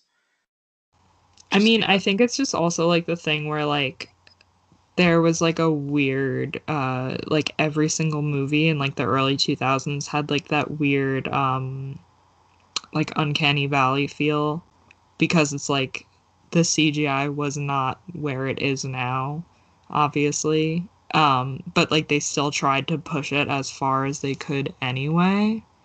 Mhm. Um, to the point where like things just looked like off, you know? I mean, I guess I don't know. Like, I know what you're saying in general, but I just don't think I particularly agree with this specific movie. Because, like, Mm. honestly, he looks exactly the same to me. Like, maybe a little bit better in this one, but like, I don't think it's such a wide margin to where I try to like that I can like. It I didn't feel like bother it me was just like the way that he moved. That's Probably it fair. is probably like the hind legs thing where I don't like when he stands up. Well, the thing is like I thought it was fine for me because even though it looked because obviously it's gonna look fake, it's Scooby Doo. Like it Hmm. and I was cool with it because like what he was doing, like it wasn't like they were trying to convince me. Like it was like a gritty reboot of like they're trying to like tell me this is the real world that we're operating in. Like what he was doing looked fake, but that was fine because like what he was doing was funny and Mm-hmm. cartoony in itself. So like when it looked cheesy, I accepted it, I think, internally. So it just didn't bother me. Mm-hmm.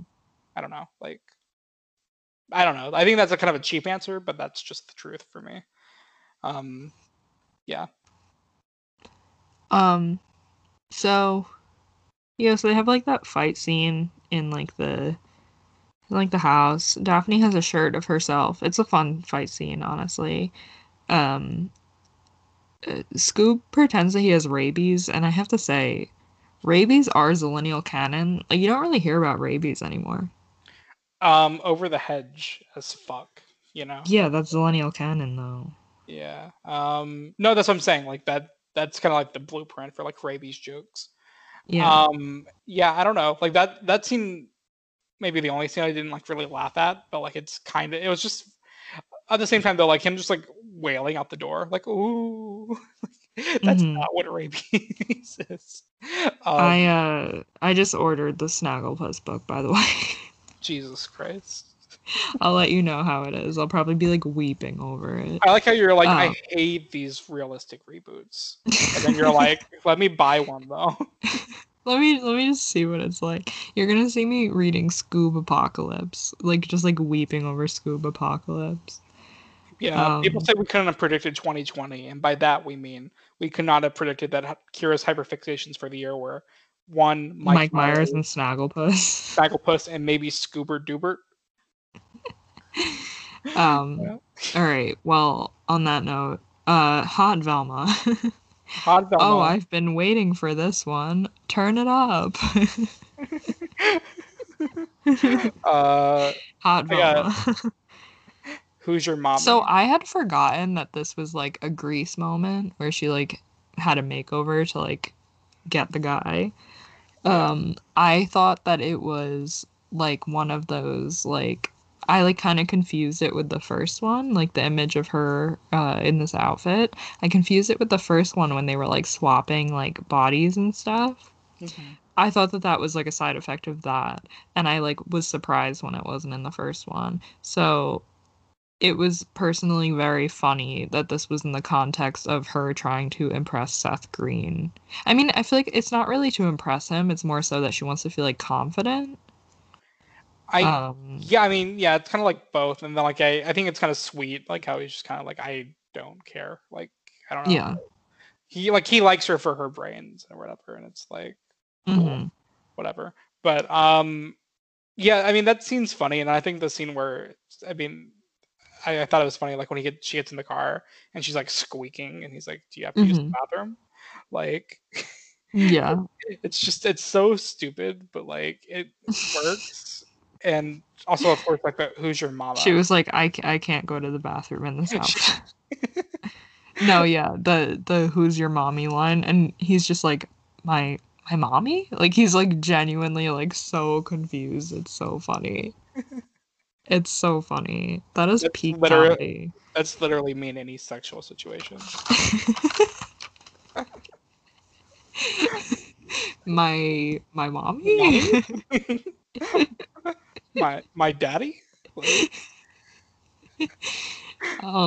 So we already discussed Scoob in disguises, but I have to say, when they walked into the club in disguises, I said, "Pack it so up, Austin fucking funny. Powers and Goldmember." That seems fucking hilarious. It's Like, really funny. Um, um, it's funny that like there's like the whack-a-mole of them, yeah, so and like fucking the funny. dartboards. Yeah, like he's like, this is a pretty chill place, and then there's like people like fucking murdering him. Like, Hmm. yeah, it's just also like when the I'm just gonna call him the Everybody Loves Raymond guy. Like when Hmm. he's like, I like when he's like, so if you saw Mr. Yank, you'd probably, owe them a debt, or like you would probably be easy on them, right? He's like, I would crush them. He like puts the gold tooth back on. Um, yeah, that's like a good scene. I love when like my favorite just like peak comedy is like in a movie or TV show when somebody's like, and it doesn't matter if it's like recent or like old as hell. Like, I feel like this is just a joke that will always be funny. If somebody's like, we need a disguise, and then they like jump into a bush and the bush is like running. Yes. I think that's the funniest thing of all time. That's literally her sense of humor, like in one. We need a disguise. And they're just in a bush and you just see like their feet at the bottom as they like run, and somebody will like turn around and the bush just like goes down on the ground, and they're like, why is there a bush in the middle of the road? But they like turn around and keep walking. I also like this the like little bit in this movie where it's like they go into the creepy lab place like at Mm-hmm. by the bar, and like they each time they like go into the light, they're holding like one of the fucking skeletons. Mm-hmm. Yeah. Those are like the cartoony moments that like work so well, that Yeah. like really just ground it back to the cartoons. Well, that's what I'm Um talking about. Like when you talked about like the whole Scooby design thing, like that's part of it. Like where when you have shit like that in your movie, it's like, yeah, like yeah. I don't believe any of this, but that's what makes it fun. Like I don't know, like that entire sequence in the lab, I think is like comedic gold. Like just Mm-hmm. everything those bitches do in the lab. It's great. um, I think maybe peak comedy was when I mean he does Shaggy does turn into a lady, and but I think the funniest bit is when Scooby turns into like a professor and can talk, Mm-hmm. which is like just a fever dream, and he becomes like smart, like a genuinely intelligent man. Like that reminds me of the episode of It's Always Sunny when Charlie takes like some kind of drug and he becomes like a genuine genius, and then turns out at the end that they lied to him and he didn't take any drug, and he just like took a slice of cheese, and then like it unlocked like something in his brain, like, and like he thought he could do it, so therefore he could, and it's just so fucking funny. But then Like also like inspiring. but also like so like the professor, but then also like Shaggy being buff.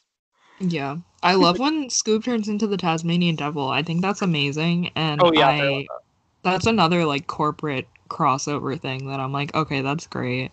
yeah, yeah. Because it's like unexpected. Because like cartoons crossed over all the time, and it didn't feel like bleak, like corporate, gross stuff, you know? Yeah, no, I thought that was like really funny. I don't know, like everything in that like lab was really funny to me. Just like they like just fucking Hmm. rate the fridge. Like it's just Hmm. it's Oh, just we skipped over an important part. it's in the fucking I think Sesame Street. Coolsville sucks. Oh, right, yeah. I mean honestly, if there's any film that taught us to like be a little bit aware of media, like Yeah. cutting up stuff, it might be Scooby-Doo too. Yeah. I Yeah, mean, biased media. this movie said Yeah.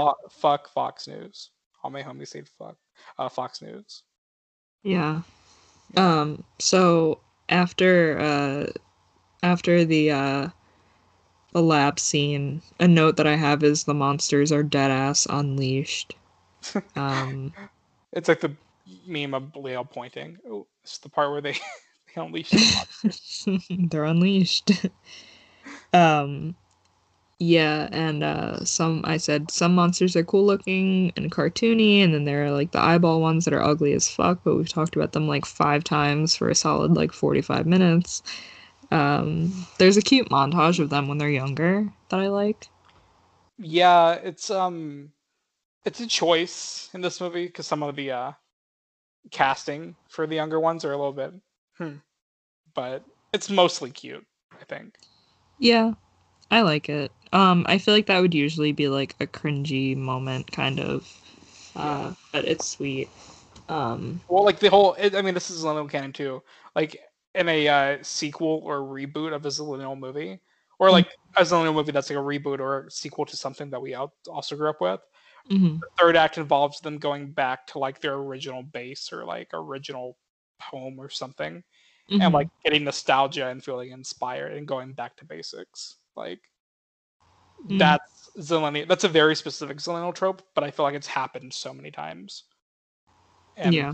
like, because like I think, I mean, if we want to really dissect Scooby Doo 2, the thing that weighs them down in this movie is like their fame and the fact that the media wants to talk to them so much and like that Mm-hmm. people depend on them, but they have to go back to their old clubhouse and remember why they started investigating mysteries in the first place to really feel inspired and not feel so pressured by everything, which I think is kind of sweet. Mm-hmm. Yeah. Not to Um, analyze Scooby-Doo too, but yeah, my main analysis that I wrote down is after they eat the cotton candy monster, I said, with a diet like theirs, when do Shaggy and Scooby shit? Does Scooby shit outside? Does Shaggy have to pick it up? every scene that every scene that Scooby or and Shaggy aren't in with Fred, Daphne, and Velma, just imagine that they're shitting Okay. the Yeah, that entire makes sense. time. I forgot about them eating the cotton candy monster, but it's really funny. Yeah, it's a good one. Also, I feel like um, how do I explain this? Like when, at the end where he's like he freezes the gooey thing Mm-hmm. with the fire hydrant, which okay, interesting science there, but They um, should replace every Marvel battle with Scooby-Doo with a fire hydrant. fire extinguisher. Or a fire. Why was I saying fire hydrant? Fire extinguisher. And he literally like surfs on it, and I feel like that's also still no canon. Like that's I don't know. Like do you know what I'm saying? Like it's canon to like surf on something that's on a surfboard Mm-hmm. or skate on something that's on a surf or a skateboard, like in Mm-hmm. movies.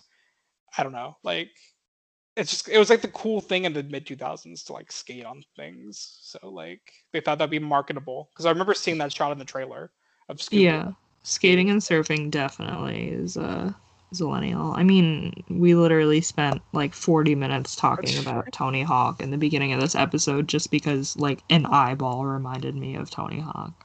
But I do like all the like little monsters that are at the end of this movie and like the way they defeat all of them like kind of quickly. Like any I think maybe I don't want to say I prefer this to the first movie, but one of the things I do like more about the first this one than the first movie is the Mm-hmm. first movie was I think in a way afraid to fully go like full cartoon, like with Mm-hmm. Hanna-Barbera characters and like monsters, like classic monsters. Because like the explanation to that was like the Scrappy Doo's doing the whole thing. It's more of like a spiritualistic kind of thing on the island, rather than like straight up, monsters, But in this movie, they're like, no, it's monsters, just straight up monsters. Like they're just back. Like, and I Yeah, like that. Like I like that there's like no explanation, no like voodoo or anything behind it. It's just ghouls and goblins and ghosts and zombies and shit. Like it's just all that shit that you love about Scooby Doo in one movie. And the third act just is just kind of cool. monsters, heart. Yeah, just no thoughts, just monsters. Um, yeah, I just love that. That makes me happy. Yeah. Yeah. Also, I mean, we already talked about Alicia Silverstone being the uh, Tim Blake Nelson, but it's I really said girl boss villain. Girl Boss. Also, I was predicting her to be the bad guy while rewatching it, and then like the twist got me. I won't lie. Like when he's on the roof and she's still talking to Daphne, Mm-hmm. I was like, "Wait, what?" I'm like, "So who is it?" um, I don't know. Like I thought that was kind of just a fun. Like I mean, it's obvious at the end. Like it almost made me feel stupid for even caring about the plot at the end because I'm like, of course it's him. Like it had to be. Mm-hmm. I feel stupid for even trying to think that I would be surprised, but it was still fun at the end. Um, so what I said about the ending is that all movies should end with a musical number exactly like this. When you Um, wish upon a star, like how exactly. many? But I feel like a the lot of them have. choreography is like so fun. Like it's literally like a Waterloo type deal. Like the end of Mamma Mia, where like the whole cast is just together in one location, just like vibing in like cool outfits. But does Mamma Mia have a CGI dog? I don't think so. Okay. Mamma Mia doesn't have Seth Green either. Damn, you In a just sweater vest. No, it's like really cute. And then over the credits, like how they have like clips of like the whole cast, like in different locations on set, like dancing, you know.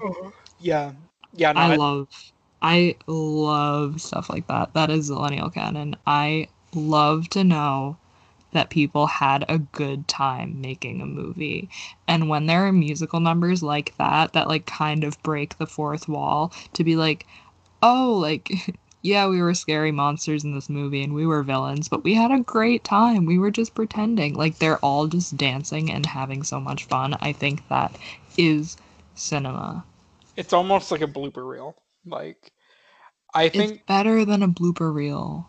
I like a good blooper reel. Like, I like a good um, blooper reel too, but I think that a dance number is so fun because, especially in like Mamma Mia, um, because in Mamma Mia you can tell that like they legit were having a good time. Like, um, when Meryl is like screaming, like, "Do you want another one?" Like, that's definitely not scripted. Like, they definitely were like sipping. They were taking sippies that day. Kermit take a sippy. Meryl take a Um, sippy. Maybe I'll take a sippy. Um, I yeah, I mean, I would be fine with every movie ending with a Remember RV? Remember the ending of RV? yeah, it's like dance slash Get like Your Kicks on Route 66. They yeah. all performed. Josh Hutcherson rapped. Like, how I could you go wrong? that was our first episode, right? That was our first episode. Wow, cry. We should end this Um, episode with a musical number, Adam. yeah, well, I'll make a TikTok with you next time we meet up. Okay, yeah, we'll duet a TikTok. Or I'll Um, make a TikTok, you duet mine. And then we'll duet that when we're together and dance together. no heart emoji. I'll just Okay. wait until I meet up with you again because that gives me like a year or so with Corona Yeah. to mentally prepare for it. But To mentally prepare for me in real life. to mentally prepare for doing a TikTok with you, yeah. Oh, okay. What dance will we do? Like, you're the TikTok expert. Like, what's the trend right now? We're gonna do the renegade dance. The Renegade's not okay. I don't like how the Renegade is like coming back. Like, and it's all because of that stupid Obama meme. You guys want to see my My renegade? Renegade, the one I think I sent it to you, but like when she's like tied up in her bathroom. Yeah, yeah. You Yeah, guys want to see my see my renegade? Renegade. Oh my god. Um, I mean, is that it? I mean, I don't think I have anything else to say. Okay. It's Matthew Lillard month, and we didn't talk about Matthew Lillard in this movie. He's great as Shaggy. He's even better in this He's one. awesome. Yeah, What else can we say? yeah, he's fantastic as Shaggy. He is my Shaggy. If they ever make another live action Will Forte, Scooby-Doo, not my Shaggy. yeah, again, I like Will Forte, but he was not. I mean, I don't know. Like he wasn't the issue of Scoob at the end of the day. Like the issue with Scoob was just everything. But Scoob. yeah, Scoob and just fucking sucked. I know we talk about it every week, but that movie fucking blew.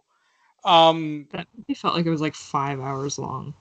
I I remember being really upset the Sean day after paid I for watched. that Why? because we wanted to watch it. Has Sean ever heard of 1, 2, 3 movies? Yeah, but we were like screen sharing. Like it was when I wasn't seeing him during quarantine, so we were like screen sharing and watching it. You No, can I screen watched it share on one, one, two, two, three three. movies. He paid for it because he wanted to watch it on his TV. That's what it was. Okay, I mean, fine. Yeah. I mean, I'm not gonna get on Sean's case about it, but I just feel bad that he had to pay for a scoop because I would I don't. never. Yeah, Um, I would never I pay don't for think I paid. Scoop. The only movie I paid for this year, like VOD wise, was Staten Island. Even though I got a screener for it, I loved it so much that I wanted to pay for it too. And I could not tell you one movie I paid for this year, which I feel horrible about, but also I'm like, I didn't work during a pandemic, so.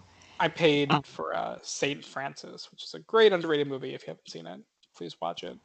Um, but yeah, that's it. Uh, $30 total. Otherwise, No one else got my money this year. I paid to rent High School Musical the concert. I did not. That's also a pirated movie on my part. So, sorry. But also, I think everyone in that cast got their royalties properly. Sorry, So Kenny Ortega. like, I'm not gonna feel bad that Disney didn't get my money with that one. Like, I'm fine with that. I just literally couldn't find it anywhere else. I had to look hard. That's like the hardest I've ever looked for a movie. It's not even a movie. I think that's why. But like, that's the roughest it's ever been for me. I paid for I paid for all the New York Film Festival stuff I saw. But I did pay for a bunch of screeners. Yeah. Like from film festivals. Like I did AFI and SCAD Film Festival. Yeah. So I guess that counts. I didn't think of it. Yeah. But... I did On the Rocks and Isabella. I'm seeing On the Rocks on Thursday. I'm excited. Oh, it's so good. Yeah. Nancy Meyers Altruism, but make it Sofia Coppola. I lied to my mom a little bit because I told her to go with me, and she's like, "Who made it?" I'm like, "Do you remember The Intern?" And she's like, "Yeah." I'm like, It's "Same similar person." to that. It's similar. I said same person. I knew it my wasn't. God. I was like, good. Yeah. Because I'm like, if it really is Nancy Meyers-esque, she's gonna love it. So I'm like, just trust me. It's cute. It's really cute. Okay. Well, another week has come and gone without me watching a Fast and Furious movie. Jesus Christ.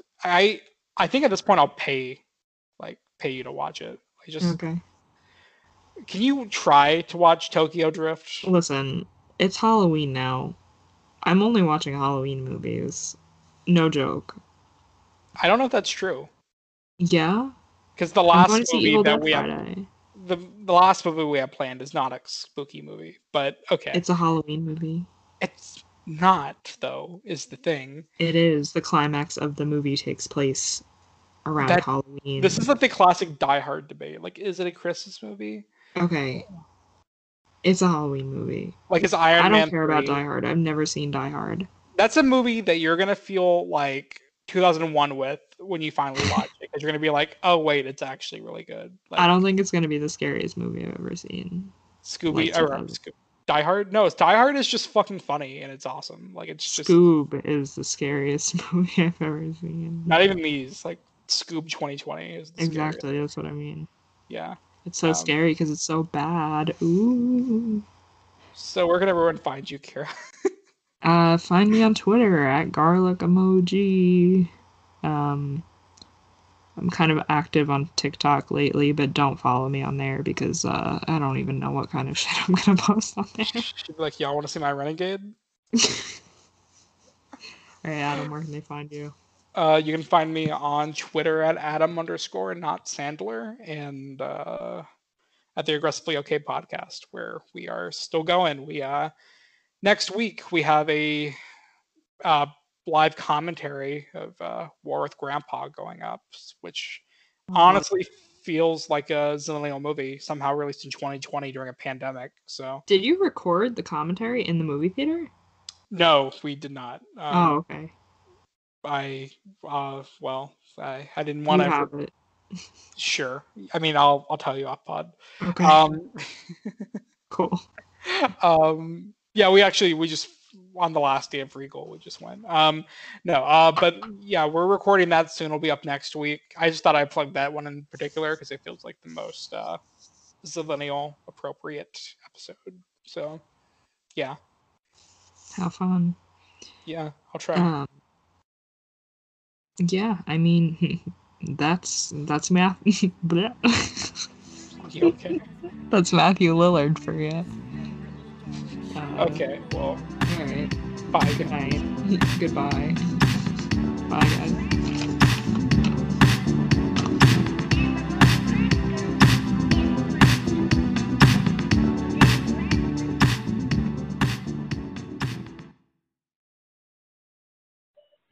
Hi, this is Beth, and the first thing that I think of when I think of Scooby-Doo 2 Monsters Unleashed was the time I went to my friend Shauna's house for a sleepover, and we watched it.